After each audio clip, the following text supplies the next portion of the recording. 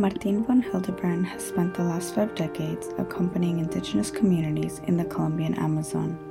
During this time, he obtained the recognition of their rights in the national constitution, including the collective ownership of their land and the development of their governments. Currently, Martin, along with NGOs, indigenous organizations, governments, and private enterprises, is coordinating the protection of the largest stretch of rainforest on the planet. He is an ethnologist with a doctorate from the University of Paris, founder and the current president of the Gaia Amazonas Foundation. He's been awarded a dozen international awards, such as the Livelihood Award, the Golden Arc Award, and the Colombia National Environmental Award. Martin von Hildebrand, welcome to the One Planet podcast. And so Thank you. And so you are ethnologist, anthropologist, and you really have this immersive approach that you have spent over, 50 years focusing on the Amazon and indigenous people. Just tell us a little bit about your beginnings and your journey. Thank you very much, Mia. Yes, I'm an anthropologist. I got my doctorate in Paris, Paris 7. And my father's German, my mother's Irish, and they had to leave Europe in 1940 because my grandfather and father took an open stand against the Nazi regime. And when the Nazis moved into Paris, they had to get out and they came to the United States. I was born in the United States. And when I was 6 years old, in 1949, my parents were invited to Columbia to study university. After doing my school here, I went to Ireland, and there I studied anthropology, sociology, and archaeology. And then I came back to the rainforest. And when I was 28, in 1972, I decided to go into the rainforest. And I had met a very eminent professor in anthropology, Rachel Dolmatov, and his wife Alicia, both anthropologists, and they became my mentors. And so I went into the forest. Actually, later on, I married their daughter, Elizabeth, and I have 3 sons, Antonio, Francisco, and Gregorio, all involved one way or another with the rainforest. Anyway, so I went into the forest back in 1972 for the first time. And what took me there? I was interested in indigenous people. I had not done my doctorate in anthropology yet. I did it a bit later in Paris. But there was the adventure. There was the forest. There was going in. And so I went to this small town on the border between Colombia and Brazil. I'll show you later on the map. And I went there and I got a canoe and I started rowing into the forest. And I went rowing for 6 months on my own. And it was fantastic because in this part of the rainforest, in the Colombian forest, well, there are absolutely no roads. There's absolutely no towns, no electricity, no flowing water. I mean, you are with the indigenous group. They're all still in their loincloths. They speak different languages. I went through about 8 different ethnic groups. They all spoke different languages. I couldn't understand what they said. They couldn't understand what I said, but we got along well. So I went rowing for 6 months, and it was absolutely like going back into the 17th century. It was fantastic. I mean, you move out of the Western world. You're months away. If you drown in the river or disappear, you disappear. Nobody knows where you are. There's no communication whatsoever. And it is a fantastic feeling. The only thing I missed was somebody with me of a friend, culture, something like that, to share the emotions of the things you saw, just to look at this marvelous thing together, this marvelous people, landscape, world. And when I was after 3 months, I arrived at a place that suddenly there were no Indians there. There was just old people in the communal houses, these big communal houses. And I asked where are the people, and they said they're at the camp. And I said, what camp? And they said the rubber camp. And I went in there and I visited them in the rubber camp, and they were basically slaves. They were in debt. They've been in debt for generations, working for the rubber barons or merchants. And the children were all taken by force to the missionary schools and basically taught not to be Indians. They called that civilizing the indigenous people, and of course, Christianizing the indigenous people. And so everything was wrong. Their culture was wrong, the language was wrong, their ancestors were wrong, their beliefs was wrong, their food was wrong, their getting up in the morning was wrong. Because the Indians get up at 3 o'clock or 4 o'clock in the morning. No, you get up at 6. And the whole, everything was wrong. And this was, they were very treated cruelly. I mean, they were punished if they didn't listen, if they didn't learn quickly. The missionaries, when I met them later, I mean, I met them since then, they said, these Indians are so stupid, they can't even speak Spanish. And I said, well, the French can't speak Spanish, and the English can't speak Spanish. Does that mean they're stupid? But anyway, they had this attitude. And so I saw this, and I was shocked. And I was shocked, and I said, I'll hang around for 2 years to see if I can give you a hand. The fact that those 2 years turned into 50. So I started giving them a hand. I went back to Bogota, and 2 months later, I came back in. And like that, I started coming in and out, staying with them 3 months, 4 months, and then going back to Bogota, and then coming in again. And what we started was basically talking about, I mean, obviously they had no rights recognized at all. And we started talking about that. And we started talking about education. And we started talking about this, how they're being in debt. And they want to change the situation, but they didn't know how to approach it. They had tried with the shamanistic approach to put spells on the white people, on the priests and all that. But they said it's very difficult because you come from a different culture, your spirit is different. We can't really grasp it. You don't belong to the forest. When we try and grasp your spirit, we see it coming and suddenly it turns into a flame, it's fire, and then disappears again. It's been very difficult. And they did try killing them. There were some of them that were killed in the past. But then they had a lot of white people coming in with guns and killing the Indians. So they didn't want to start a war. And so it was difficult. So we started discussing about these things. And I said, well, I think the first thing is that you have to get your land recognized. This land belongs to you, and we have to get this recognized. And they said, what are you talking about, Martin? The land doesn't belong to us. The land belongs to the birds. The land belongs to the trees. The land belongs to the animals. We belong to the land. Nobody can say that the land belongs to them. We are children of the land. I said, yet, but white people think in a different way. And if you don't have a little piece of paper saying this is yours, they might come and take over. They didn't believe me. They thought it was absurd. But after meditating and going through several meetings, several months, which I insisted, they said, okay, Martin, since you're white and you say this is true, you go and get that piece of paper. And so I said, well, I won't go for a small piece of land. I'll go for 20 million hectares. That is the size of the United Kingdom. Not of England, but the United Kingdom. And so I went and I started pushing this. I got some people to come in from government to look into this. I was funded I had a contract with the Institute of Anthropology to do research, which I did, of course, but I was getting involved in this political angle or this. And actually then at that stage, I asked for the Colombian nationality because since I was getting involved politically, I could not do it as a foreigner.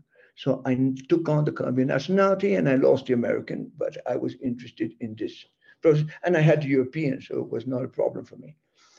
But we got the studies done for the land. And then we set up small shops with the indigenous people, run by the headman, where they could buy with rubber. They bring in rubber, they buy whatever they needed, a machete, a hammock, fishing hooks, nylon, flashlights, whatever it was. And then we take the rubber down to Brazil, we exchange it for the same things, and we'd come back to the shops. So they started becoming independent. And we started looking at the possibilities of local schools run by them also. And I was getting some money for this from the Colombian government. We worked along this, and I stayed until 1979 there. Then I went to France, I did my doctorate, and I came back. And when I came back in the 80s, I got involved in government. I got involved first in the Ministry of Education in setting up the program of what we called ethno-education or intercultural education based on their languages. I had a lot of experience. I had lived about 8 years with them. I understood their way of life, their way of thinking. And particularly, I dare say, that when they sent me, or they told me, Martin, you go and get that piece of paper and you go and talk with the government about the situation, I would say, and that's what they did, that they gave me a particular energy, because they used the word curar. They healed me. They put shamanistic energy so my word would be sweet, para que la palabra sea dulce, so that people would listen to me. And so it's extraordinary, because in my life, the doors have opened. Where other people knocked and the door didn't open, I knocked and the door did open. And so I cannot take the credit for that. I think it was the shamanistic support, spiritual support, or whatever we might call it, that gave me that extra energy or that extra space. And so I went first and I got involved in this. Then a guy had been president and he was going a second time for that. He asked me to support him. I said, I can't support you, but I mean, I'm not going to get involved with politics in that sense. But I gave him the idea of signing papers to get the land recognized, the first 4.5 million hectares recognized, and we got that done. I said, we have to get a letter to the ministry, because they didn't want to give the land to the Indians, the government.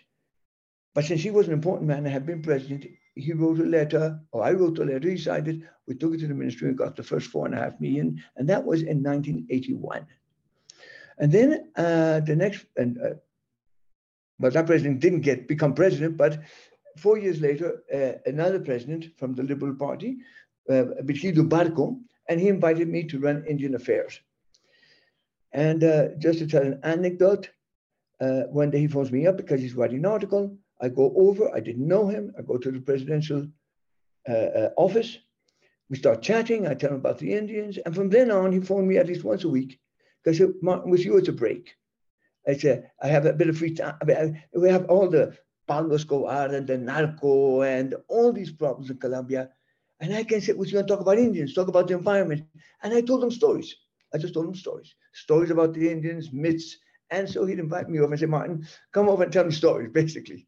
And as I told them stories, okay, Martin, let's get this done.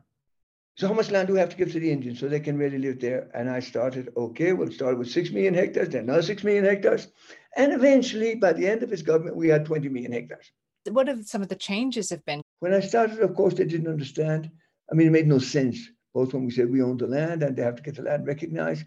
And even when we got the land recognized, life continued, because basically they belong to the land. They hunt, they fish, they live there. And really the fact that when we say that the land, when we recognize all this land, these are 26 million hectares we have here altogether nowadays in Colombia, we are really, it is something for us, for the national society, and for us to understand that basically when we say the land belongs to them, we are saying we cannot go in there without their permission.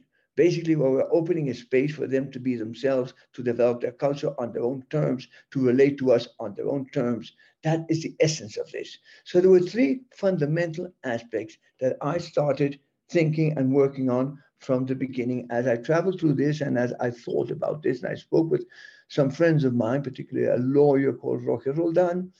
There were 3 fundamental points. The Indians must own their land, 1. The rights must be recognized in a strong way and a solid way, that is in the Constitution if possible. And they have to set up their own local governments to deal with the outside world on their terms. These were the 3 fundamental aspects that I was aiming at. So first we got this land. And it doesn't really matter if they could see an immediate difference in the sense that, I mean, obviously it's not something you can see, but suddenly they were the boss. Boss is a way of putting it. But they could tell the priest, look, stop, hold your horses. They could tell the merchants come in and say, wait a moment, you can't just walk in here and do whatever you want. They owned it. And this, of course, was known by all the other outside people, because here, in this whole area, there are no other Colombians. There are only just indigenous people. Here we have 50 different ethnic groups in all this area. And the green ones are national parks, which we also pushed. And the government pushed. These green ones are national parks. Nowadays, there are about 9 million hectares in national parks. All this is protected now, and it's all out of the market, all this territory, and we only have colonization here at the foot of the mountain. which of course is not very, is pretty bad, and we are looking into that also. But this land in Colombia, so we have practically over 60%, 65% of the Amazon under protection in Colombia. Now, what we achieved here, and by the end of coming into 1990, I was also appointed by the government to negotiate International Labor Organization in Geneva. They were discussing the rights of indigenous people, an international agreement among all the countries of international agreement, and I could play a major role, not only because I lived with the Indians and therefore I had an understanding of these people and I knew what they thought and where they want to go. I had also been discussing this obviously with colleagues in not only in Colombia, in different parts of Latin America particularly, and I had absolute support of the president of Colombia, so I could push very hard in this. And so we managed to come out with the ILO 169 agreement. And once their rights were there, the following year, I was still in government, the Colombian constitution came through, and we managed to get all their rights in the constitution. So we had achieved the first 2 points. They had the land, and their rights were fully recognized at a high level in the constitution, and they were pretty good. I mean, when I'm talking about their rights to the land, their rights to self-government, their rights to self-education, their right to their language, their right to the culture. Their cultures were official in Colombia and are official wherever they are lived. Their languages are official in Colombia wherever they are spoken. That means that if they're judged by law, they should be in their language. They have a right to set up their own justice, obviously their own economy, education, and health. But they also have the right to fully participate in the Colombian, as any other Colombian in the Colombian system. So it allows them to have a special legal system for them to maintain their culture. Now, this, of course, is very important because it's the main change. Because up until then, because of the pressure of the rubber business, which had gone already for practically 100 years, and they were slaves and they were exploited by the Casa Arana. It's a famous story for those who know the region and know what happened, because the English were involved in there. And I'm not going to go into that story right now. And of course, with the missionaries that were trying to civilize them, and I can't blame the missionaries in the sense that, I mean, it was terrible, and it was the way it was done was terrible. But of course, they had a contract with the government to do that, because the government thought that all the Indians should become like the rest of the country, speaking Spanish and being Christians.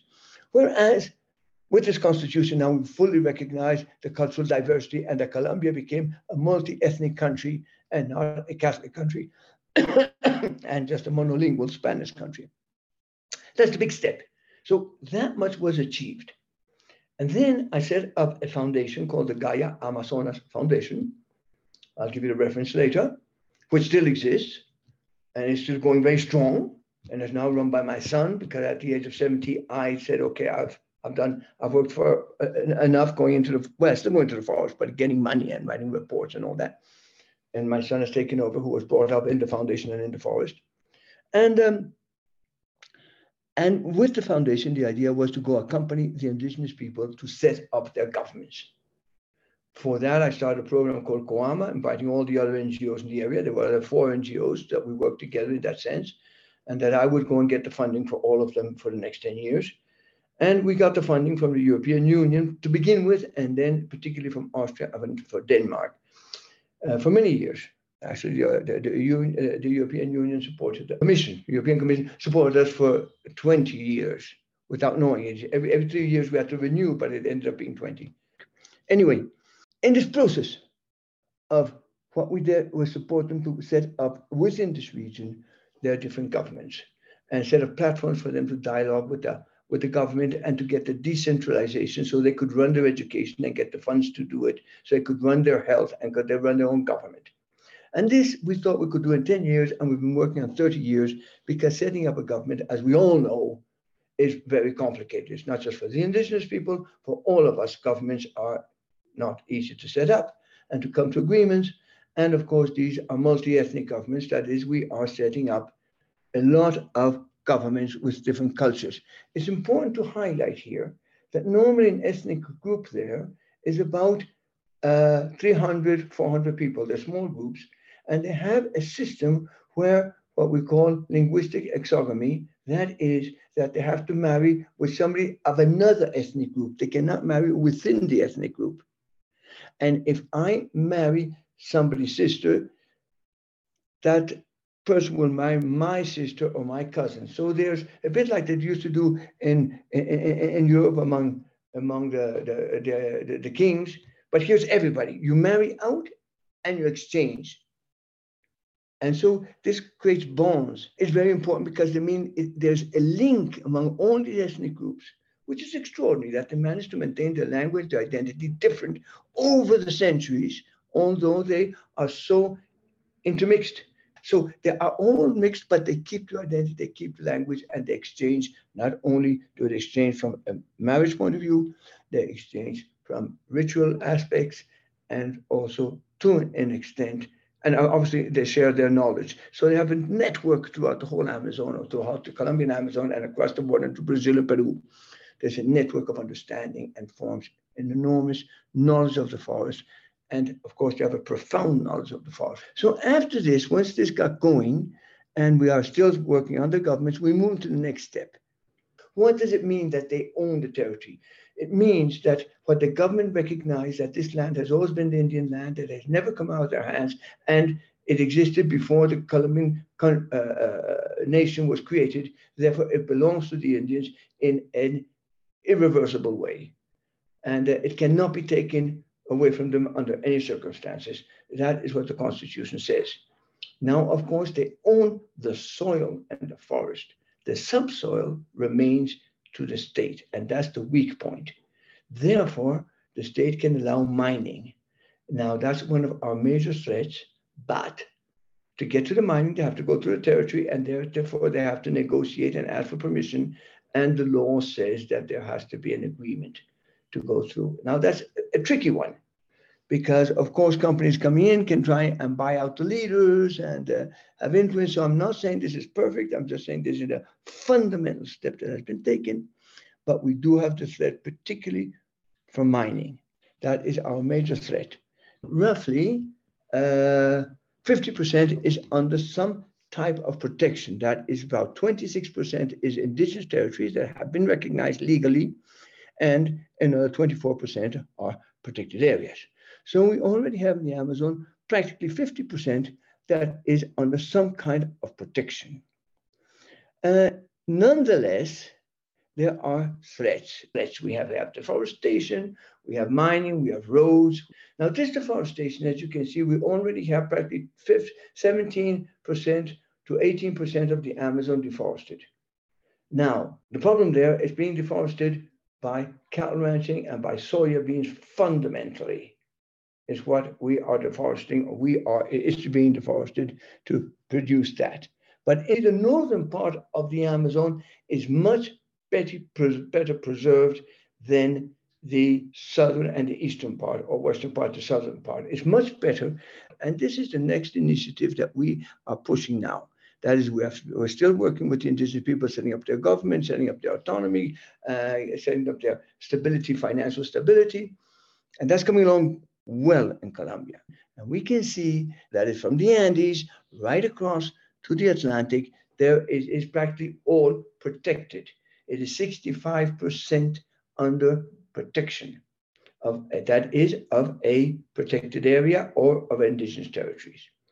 Now, this area is particularly important because it is on the equator. It is on where you have the zones, the rainy zones from the north and the south meeting, and therefore you have a concentration of water. The point here is that we are pushing this idea. We've called the Path of the Anaconda, we've called it also the Corridor Andes Amazonas Atlántico, and since it's already 65% done, and we only have at the foot of the mountains, and in the center of it, you'll see in Roraima are the deforested places, we only have 20% deforested, which we have to restore. Now, this is an opportunity for the world to protect 30% of the rainforest. It is inviting the different 8 countries that participate to construct that is to harvest what they have already done, because the countries that have protected the areas is the country that have brought out laws to respect the indigenous people's rights. And so it's bringing that together, harvesting it, and turning this into 30% of the Amazon to be protected. And we do hope that in the next years we will be able to achieve it, because we know the need we have with climate change right now, and the danger we have of not having water and losing the rainforest.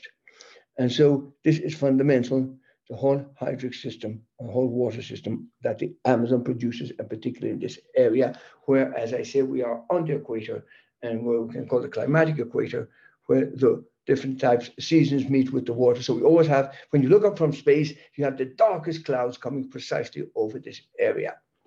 Now, in this area, we have a large part which is indigenous territories.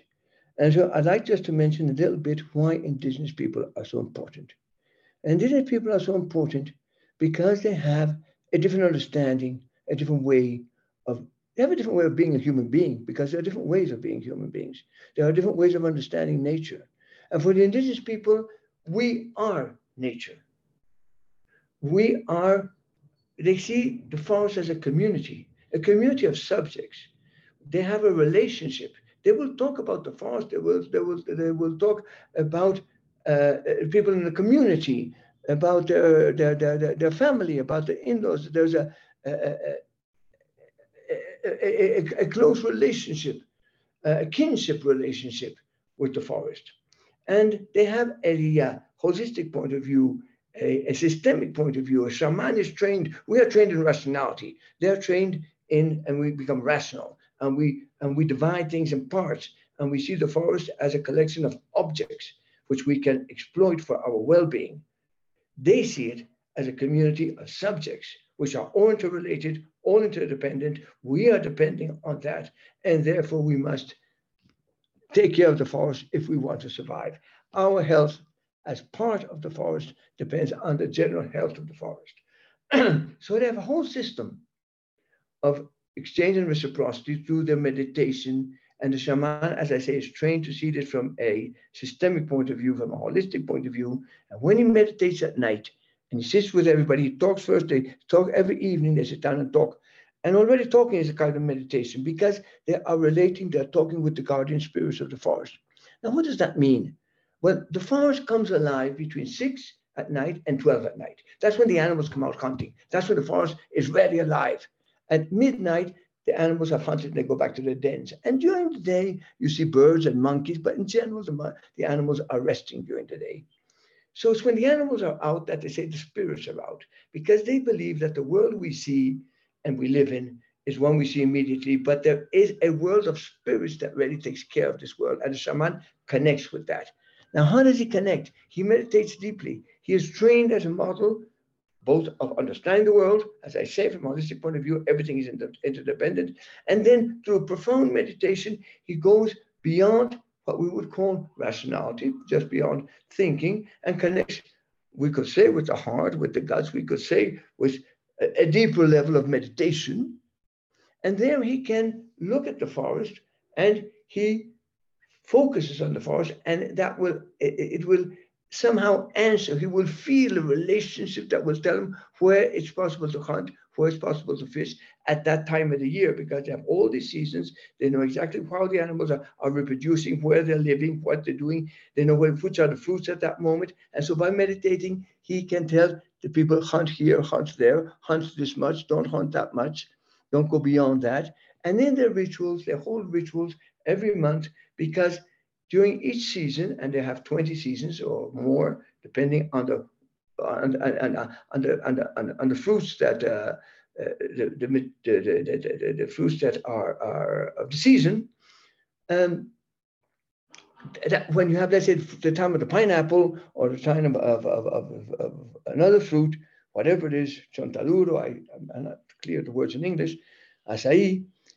The whole forest is imbued with that energy. So you have to send that energy back to the garden space and open for new energy. You have to purify, you have to clean everybody, both their bodies and the forest and their relationship, and send the energy back to the forest for the next season to come in. So from one season to another, they always hold rituals, cleansing, they put on a diet for 3 or 4 days, and then they start again with the next one. So they're all the time relating, and all their health system is preventive, is avoid, because they say the forest has an order, and if we disorder it, if we accumulate energy in us, we'll get sick. If we're sick, if we're individualistic, we'll be sick. So they have a whole way of life in contrast to us. We tend to be individualistic. We tend to give the importance to the individual. It comes all the way from the French Revolution and before. They give importance to the relationship. We are our relationship. How do we relate? That's the fundamental aspect. And that's what they are focused on as a community with the forest also. So as we are individualistic and we accumulate and we compete, they collaborate, they share their community, and they give importance to relationships. So we have two different approaches. Now, I think this is particularly important because we are moving in many parts of the world towards their direction of the way they think, not because they think that way, but because we're moving in that sense, when we recognize the rights of nature. For instance, in Colombia, the law, the court had recognized the whole Colombian Amazon as a subject of rights. That means they are like people, they have rights. Nature has rights, and we have to respect it. And then it will say we have to respect our relationship with the forest. But if these people are thinking in that way through thousands of years, as they've been on the planet, as long as we have, they have not got into science and technology, but they have a profound understanding of the forest, an intimate understanding. A shaman will say, I sit and I meditate and I look at a tree until I become the tree. No, that is, they have what I mean, that intimacy in the sense of becoming one based on diversity, recognizing the full diversity of all the languages of the forest, of the way of life, and yet you become one in your spirit. You become one in the unity there. And it is in this sense that there is a profound knowledge, and of course an understanding of the forest, and they can obviously know all the birds and the trees and all that kind of, but it is in this profound knowledge, because I think that these people are not primitive. I think they're people of the future. I think they have something to show us and to inspire us that we can move in that direction, because we've gone in the other direction where we see nature as objects and we've overexploited that. And that's why we find ourselves in the difficulty we find ourselves. So I think it's very important that we not only see the rights of indigenous people, but we give them full value. And we say, look, we have to sit on equal terms and listen to each other. And we have to build the future together. We cannot build the future based on the Western knowledge and the Western technology. The problem is not only technical, the problem is fundamentally ethical. Who are we? How do we relate? That's what we are confronted with. And these people have a profoundly ethical relationship with the environment because they are one with the environment. So I think that it is very important for us. And there are other 600 cultures out there different from ours. We should listen to this big diversity. We should build with them.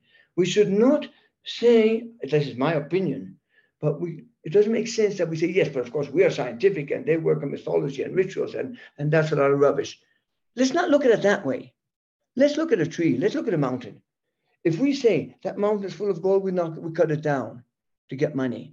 If we say that mountain is sacred, we leave it there and we respect it. If we see a tree is just wood, we'll cut it down. If we see a tree is sacred, we'll look after it. The same goes with animals and everything. If we're going to preserve the forest and the planet, we have to say the planet is sacred in a way, in many ways. And so it's the impact of our cultures, which ultimately we should measure, and not try and compare one way of thinking, which is rational, to another way, which we might say is intuitive. They are both valid.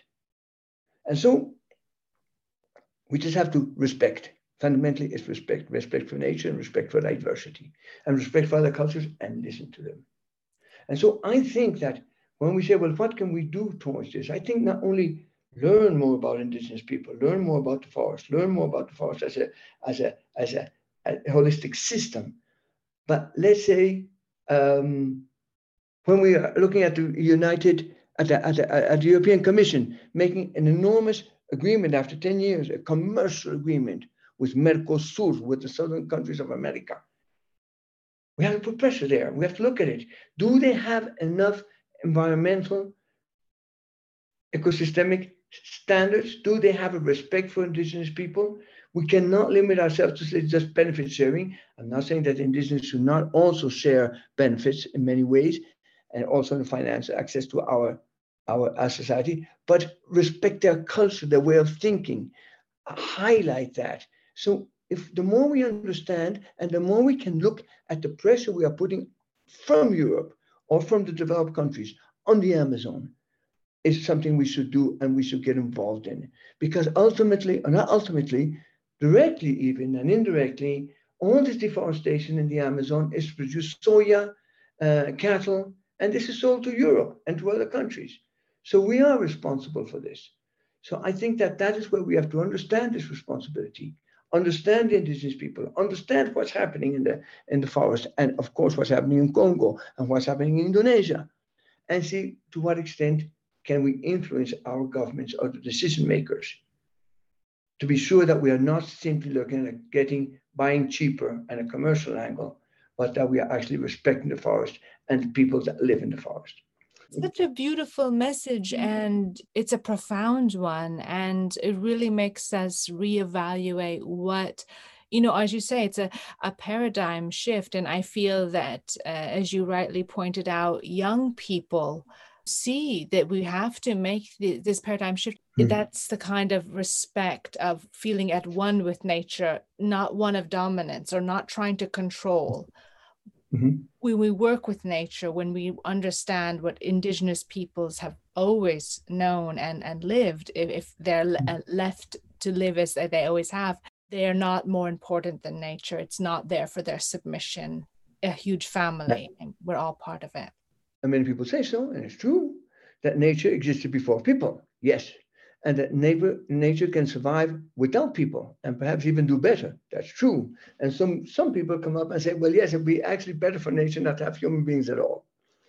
And perhaps we don't have human beings. Now, I don't fully agree with that for several reasons. I mean, obviously, we wouldn't know much about nature if we weren't around, and we wouldn't be able to think about these things. Fair enough. But I see it also from another angle, and a bit from what you might also think from an aesthetic point of view. That is that we have the evolution, which was galactic or is galactic in every stone and in every planet. We have then a second part, which is biological, with all the plants and animals. And we have a third step, which is cultural, which is understanding human beings. And I think that this forms a complete picture. And perhaps there's still more. But the whole idea of evolution is that it moved from one to the other in its greatness, in the fantastic miracle of evolution. And on planet Earth, it created not only life, but it created consciousness, a particular type of consciousness. And what we would call, it created culture in that sense. It created a particular way of understanding. If we took that off, we're losing part of the art. We're losing part of the question is that we cannot lose. We have no right to lose the human being and human consciousness on planet. We cannot do it. It is part of evolution. We have a responsibility to do the right thing, to live the right way, to understand all the parts. But we cannot say it was better if we didn't have one part. Because it's a holistic approach, it's an aesthetic approach, it's a sensually living approach of the universe. We have a responsibility towards the universe to participate and to do our best that this works and works properly, and that cultures work properly, and that consciousness works properly, and that consciousness was created to contribute to the biological and to the galactic. And we not can wash our hands in the responsibility and say, well, it's better if we weren't around. No, we are for a reason. We must understand and try and understand that the Western world made a mistake. Okay, well, we have to correct it before we go down the drain. But yes, we made a mistake. Other cultures haven't. And again, when they say, yes, it's that humans are terrible. Wait a moment. Humans aren't terrible. We are terrible, the Western world. But other humans in other cultures are not terrible. They have lived with the forest. They have lived with the environment. We cannot generalize. We tend to talk about, in the same way as we say man, and generalize and from masculine, not a feminine, we also say humans, as if all the different cultures were, we speak for all of them. We can't speak for all of them. We have made mistakes. We have to correct them. We have to listen to other cultures. We have to see other ways people are. There are other ways of being a human being, and we don't have the best. So let's try and understand. No? So that's why I think that it's not fair to say that the world without humans would be a better world. I would never say that, but we certainly have made a mess in a lot of places where we've gone. And another thing that was curious to me as well is you're this international figure, and you also have this Irish connection that I do as well. And to tell us a little bit about that, because in a way you've kind of continued a tradition of defending Indigenous people's rights. We were talking there before about Roger Casement. Yes. Okay, I'll tell you a little bit about that. And that is, of course, in my background, I have two aspects, the German and the Irish. First, I mentioned the German. Already back in the 19th century, in the 1948 revolution, my great-grandfather, whatever it was very liberal, and they lost, and he was condemned to death. So I was the first one in the family condemned to death, but he managed to escape. And then my grandfather, the German one, who stood up already in 1923 against the Nazis, was also condemned to death in 1936, and so was my father. So I have a background on the German side of people being condemned to death for fighting for what I believe the right reason.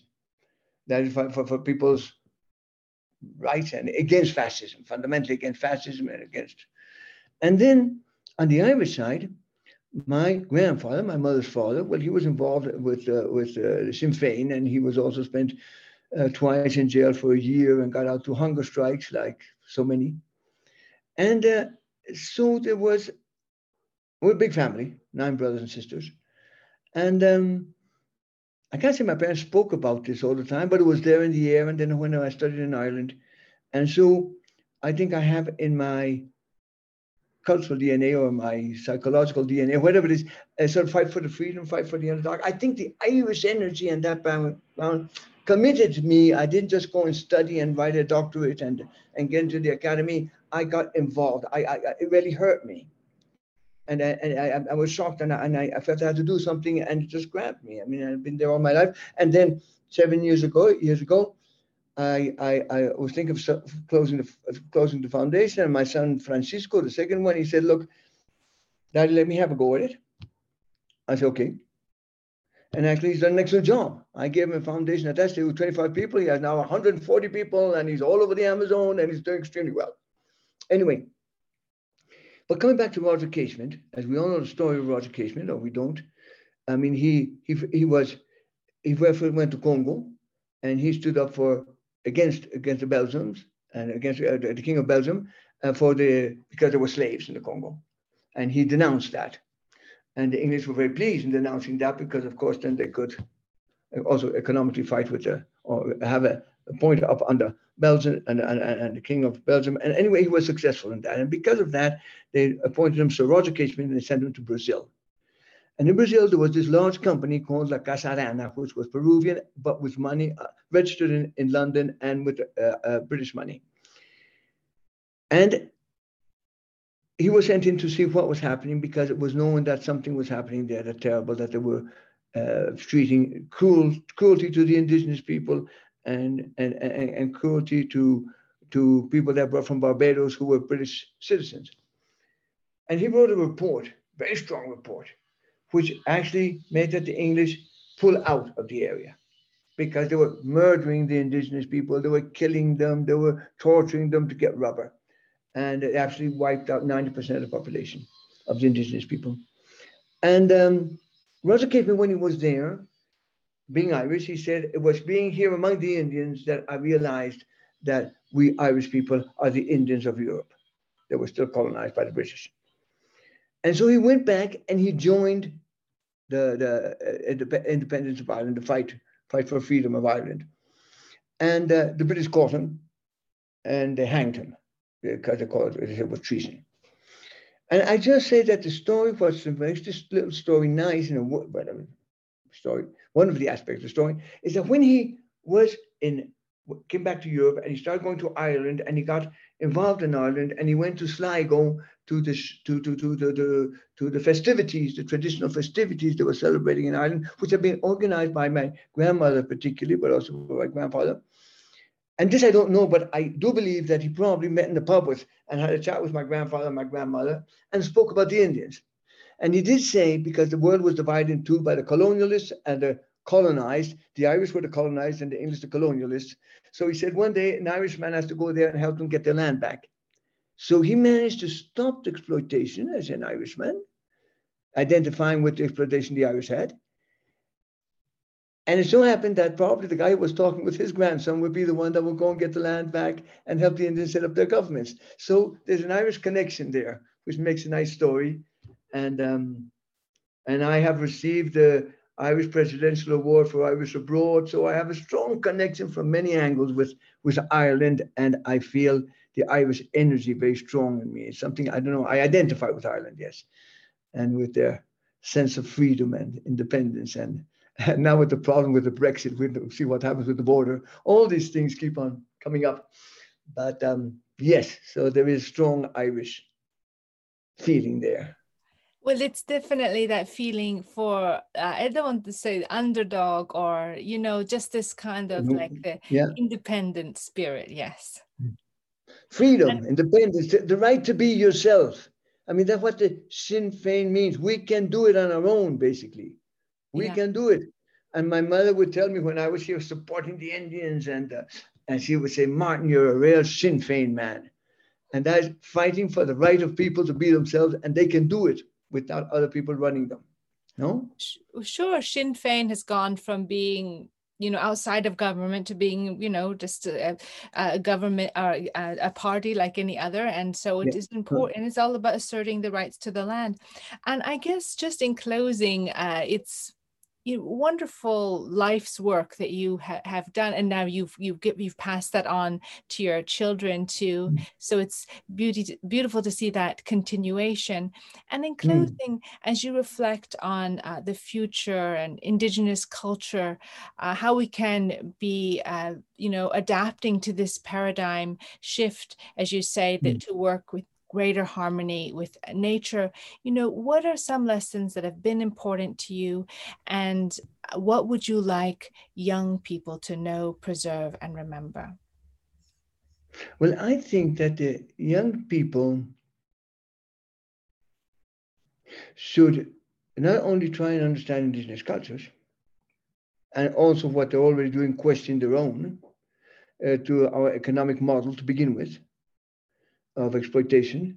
And when I'm talking, I'm not only talking from a purely financial point of view, and exploitation of natural resources, but also that we compete with each other instead of collaborating, thinking not of the individual right, that my rights stop where your rights begin. That's not what's important. Is that you and me, we make rights together. It's our relationship. We build together, and we have to build together. It's not the survival of the fittest. It's the living in a group that makes us go ahead. And I think that looking at the relationship between people and the relationship with nature, how do I relate and what am I building in this relationship? That is what really counts. And not say you have rights there and I have rights here, and we sort of stand and really sort of confront each other in a way, instead of saying, no, let's live together on this planet. No, I think that's important. I think another thing that's very important is to try and understand that we are a culture, and a culture fundamentally colonialist. We have always imposed on others, be it in the name of Christ, or be in the name of Marx, or be in the name of money, or be in the name even of environment. But it's our agenda. And we say, you have to take care of the forest, or you have to do this and that, the other, or we're going to help you, and we take money and we ruin them. What was done in Africa, for instance, with the collaboration or with a corporation, or whatever, with the Green Miracle and all that kind of stuff. No, sit down, listen to people, understand that people have profound ideas, that they might even know more about this than we do. Learn from the people, more than study, learn, sit down, listen. And I think that's fundamental. And look at our culture and say, wait a moment, this program we have here, is it imposed? Are we just interested in the economic angle? Are we understand that there are other people that live there? When we talk about benefit sharing, which we all say, there's inequity and we have to also find money for the poor. Wait a moment. The poor are more than poor. And many times they're poor because we made them poor. When they were before with their land, with their agriculture, they lived quite happily. And there was equality. And we went in to help them. And so we took out the families, some of them, and we started putting in machines and money. And we destroyed their culture. We destroyed their society. And that's why they became poor. We made them poor. But they're not poor. In a way, they don't have money. Perhaps they have difficulties and we call them poor. And so we look at them as poor. No, we have to look at them as people. People with thoughts, people with a culture, people with an understanding, people that are profoundly human and that have needs, undoubtedly, and sometimes the needs are very, very complicated. Yes. But get out of our Western economic approach and get into a more cultural, into a more human approach, into our relationship approach. Think with our heart and not only with our brain. I think this is fundamental. We have to make this change. Keep an eye on our culture. Sometimes we're going to say we're going to help them. Wait a moment. What do you mean going to help them? Are we really going to help them? Or are we going to exploit them? What are we going to do? Whose is the agenda? Have they really participated? Have they decided? Are they inviting us? So I think it's thinking more in depth. Who are we? What have we done? Look in our society. Why do we have wars? What have we done with the Middle East? We made it a mess. Who did it? We did it. Before we got in there, the Western world wasn't such a mess among all the Arab countries. What do we do with Africa? We divided it in an absurd way, and we exploited it. So let's become aware of what we have done. And the first thing we have to learn is to listen, to sit down, to see them as equal, that we're all equal. And iniquity is not a question of money, a question is of respect, of understanding, and of course, of sharing. We all have a right and a need to eat, yes, and to sleep and have shelter, of course. There's no question about that. But the approach, we're not going out to help people. On the contrary, we're going out to sit down and listen to them and recognize that we didn't, but our previous generations made a mistake. I would say that's a fundamental thing, of becoming aware and acting consciously in that sense, no? I think that's, a very profound message, and for us to just really take a moment to absorb that, what that means. Yes, we are and have been a colonial societies, and to then approach areas. It's really such a profound message, and just to accept that we have been colonial societies, and to accept with humility that really how we can work just with a greater sense of equality with different groups of people, with nature, and a position of equality. So thank you, Martin van Hildebrand and Fundacion Gaia Amazonas and the Coama program for all you have done for Colombia, the Amazon, to share and protect the Indigenous way of life. Thank you for helping us understand that we are part of nature. We don't own it. We are all connected. We appreciate you sharing the Indigenous worldview. We all live on one planet we call home. Thank you for your commitment to make it a better place for future generations. Thank you very much, Mia, and thank also Mariana for this space and this opportunity, and for the great pleasure of meeting you both. Bueno, para empezar, ¿cómo te identificas? Mira, yo soy una persona, pues yo soy un antropólogo, no sé si me identifico así.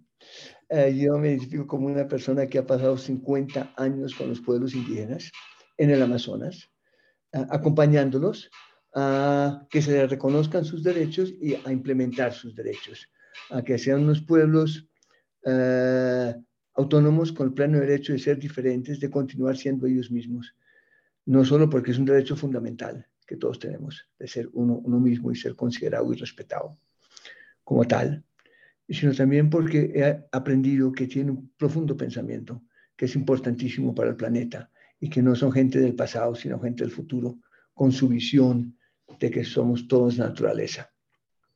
Y luego, pues sí, soy europeo, nacionalizado en Colombia. ¿Cómo dirías fue tu experiencia en la selva amazónica? Entré a los 28 años al Amazonas por interés de los pueblos indígenas y por aventura, porque atravesé durante 6 meses en una canoa del Amazonas, pasando por diferentes pueblos indígenas. Y pues allá no había nada del mundo occidental. No vi una persona occidental, por poner sus términos, durante mucho tiempo. Obviamente que no hay carreteras, no hay luz eléctrica, viven en su tradición, en su forma de siempre, que siempre han vivido. Esa fue una experiencia fundamental porque me alejé del mundo y comencé a vivir otra forma, otro mundo. Es que es tan importante salirse por un tiempo del occidente y vivir en otro espacio para uno aprender y entender que hay otras formas de ser humano, hay otras formas de vivir. Y cuando uno vuelve a la cultura de uno, uno tiene como una capacidad de dar un paso atrás y mirar su mundo de otra manera. Y en la mitad del camino encontré que estaban siendo explotados por los caucheros, por la explotación del caucho, y los misioneros cristianos, católicos y otros llevaban a los niños a la fuerza a enseñarles que no fueran indígenas, a negar su cultura durante 6 años, a desadaptarlos de sus propias familias. Entonces decidí ayudarlos un poquito, a ver qué podía hacer yo, sentarme a hablar con ellos, a ver qué podíamos hacer juntos. En mi primer viaje tomé esa decisión. Y yo iba a estudiar, sí, o a aprender, porque prefiero decir que aprendí de los indígenas, más decir que los estudié, aprendí compartiendo, viviendo.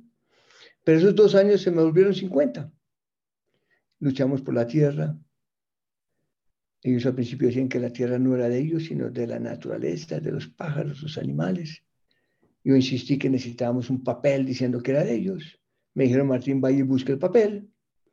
Y lo busqué por 20 millones de hectáreas, es decir, por un área del tamaño de la Gran Bretaña. Lo logramos. Y logramos con los años también a que ellos manejaran la educación y ya no manejaban los misioneros. Y logramos a que ellos desarrollaran sus derechos, fueran reconocidos en la Constitución colombiana, que era nuestro objetivo. Y hoy en día seguimos acompañándolos en montar gobiernos, porque gobiernos, como sabemos, en todas partes del mundo son difíciles y toma tiempo y hay que pensar mucho. Y, en fin, sobre todo porque no, ellos tenían su gobierno tradicional, el gobierno indígena, claro, y funcionaba miles de años. Pero cuando viene el impacto del occidente, que viene con su economía, que viene con su democracia, que viene con otros valores, que confunden, porque ellos están al margen de todo esto, pero están influenciados, son impuestos además estas ideas, son colonialistas. Salir de 300 años de colonialismo y montar su propio gobierno entre mucha diversidad cultural que hay allá, pues toma tiempo. Pero van muy bien, están avanzando muchísimo, pero no ha sido fácil. Eso ha sido mi vida con ellos, sigue siendo.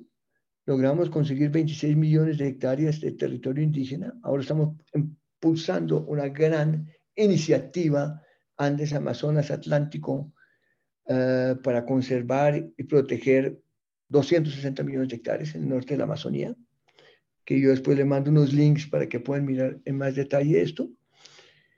Pero eso es entre 8 países que también han reconocido los derechos indígenas, que también han reconocido los territorios indígenas, que han hecho áreas protegidas o parques, y que sumando todo es muy viable lograr eso.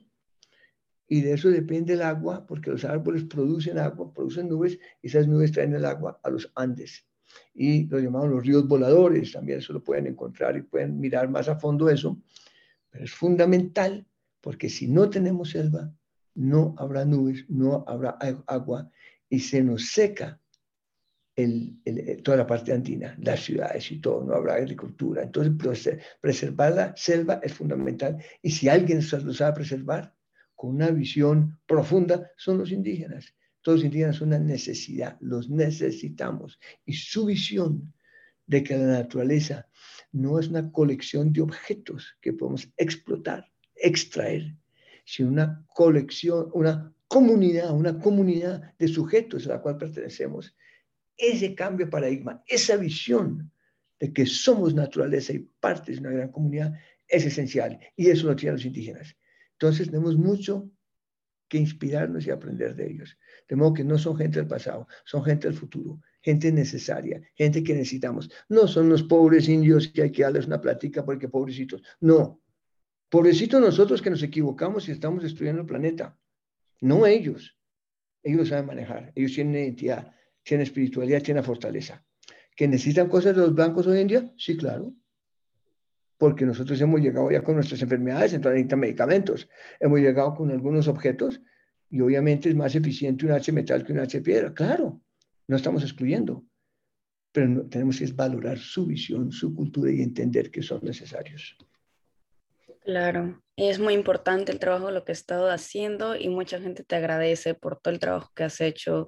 De verdad que es algo súper importante y como sabes, las generaciones más jóvenes estamos aprendiendo de gente como usted, de la gente que ha luchado para la gente que no tiene su voz, ¿no es cierto? En los gobiernos, Claro. en esas posiciones de poder. Uh-huh. Muchas gracias. ¿Y qué piensas que nosotros como gente que no es indígena podemos hacer para apoyar esta lucha, para apoyar a estas comunidades indígenas y para protegerlos? Mira, yo te voy a decir una frase que hemos dicho desde hace muchos años y que es un poquito directa. El problema indígena es blanco. El problema somos nosotros, no ellos. Y toda la ayuda que hemos dado siempre la damos en nombre de ayudar. Vamos a llevarle la palabra de Dios. Vamos a llevarle la solución marxista. Vamos a llevarle la solución capitalista. Los vamos a volver empresarios. Los vamos a meter en nuestro modelo.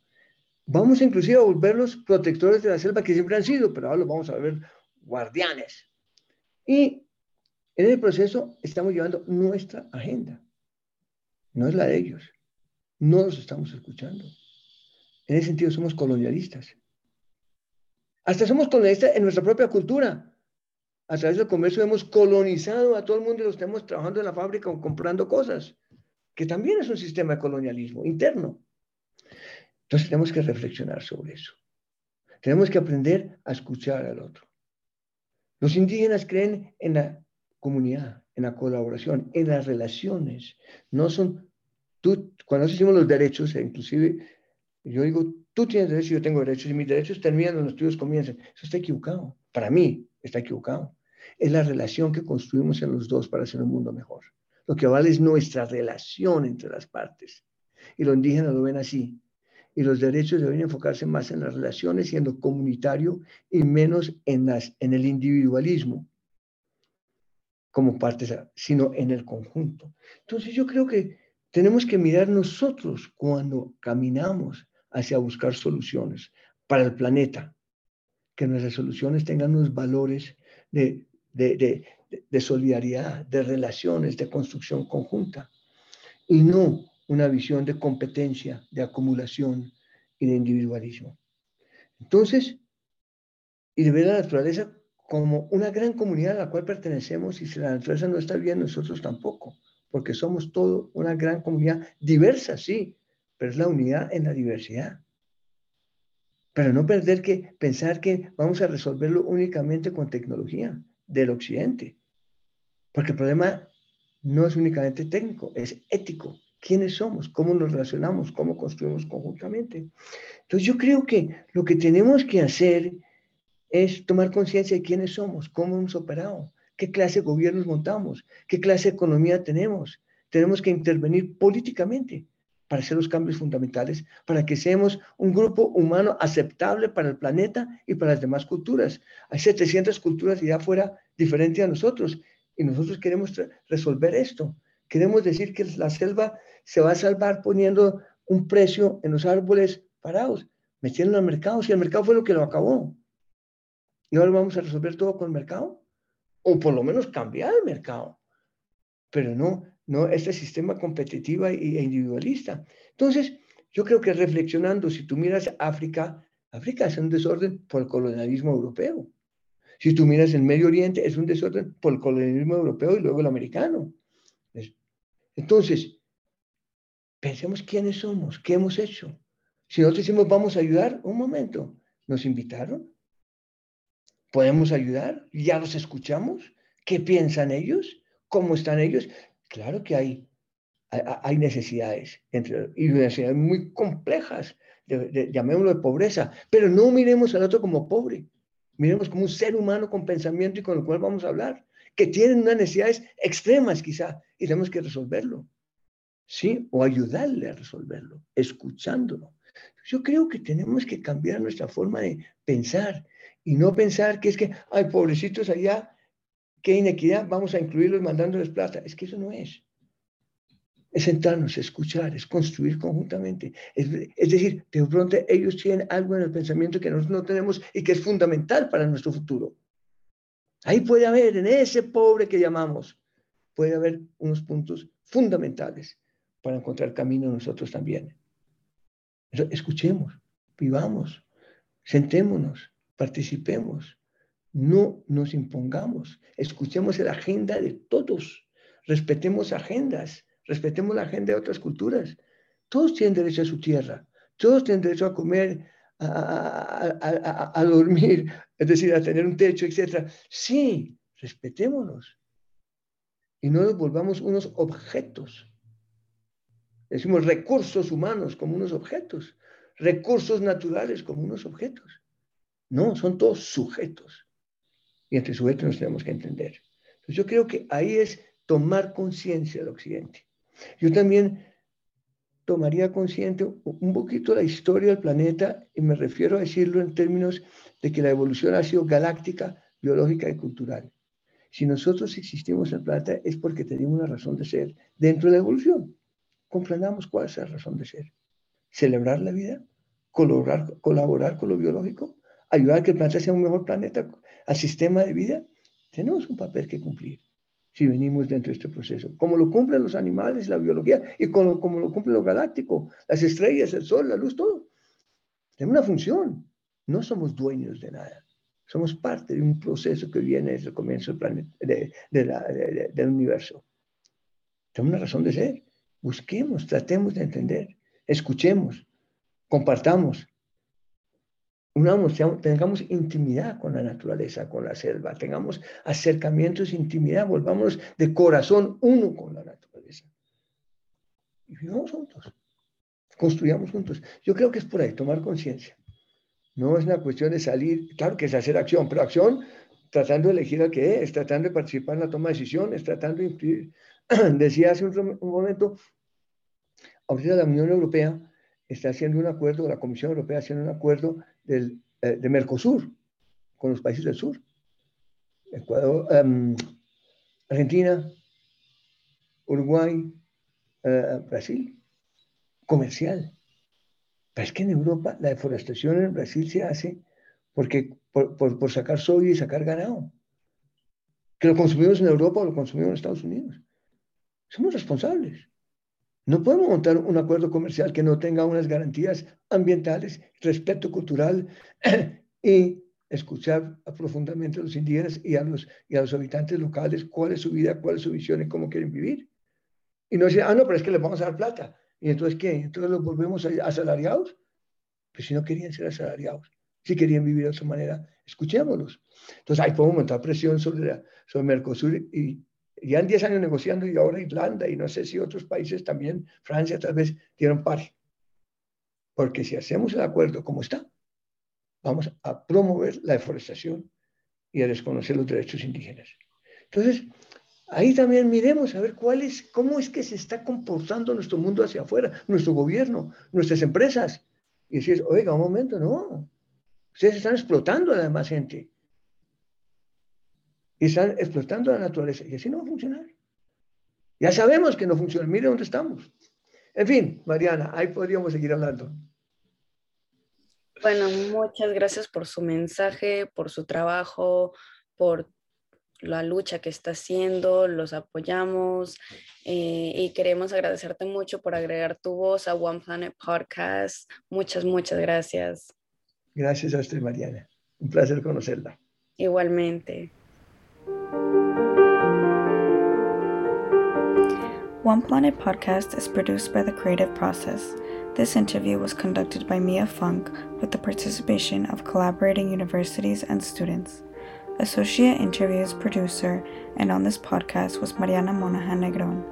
Digital media coordinator is Hannah Story Brown. Theme music is written and performed by Juan Sanchez.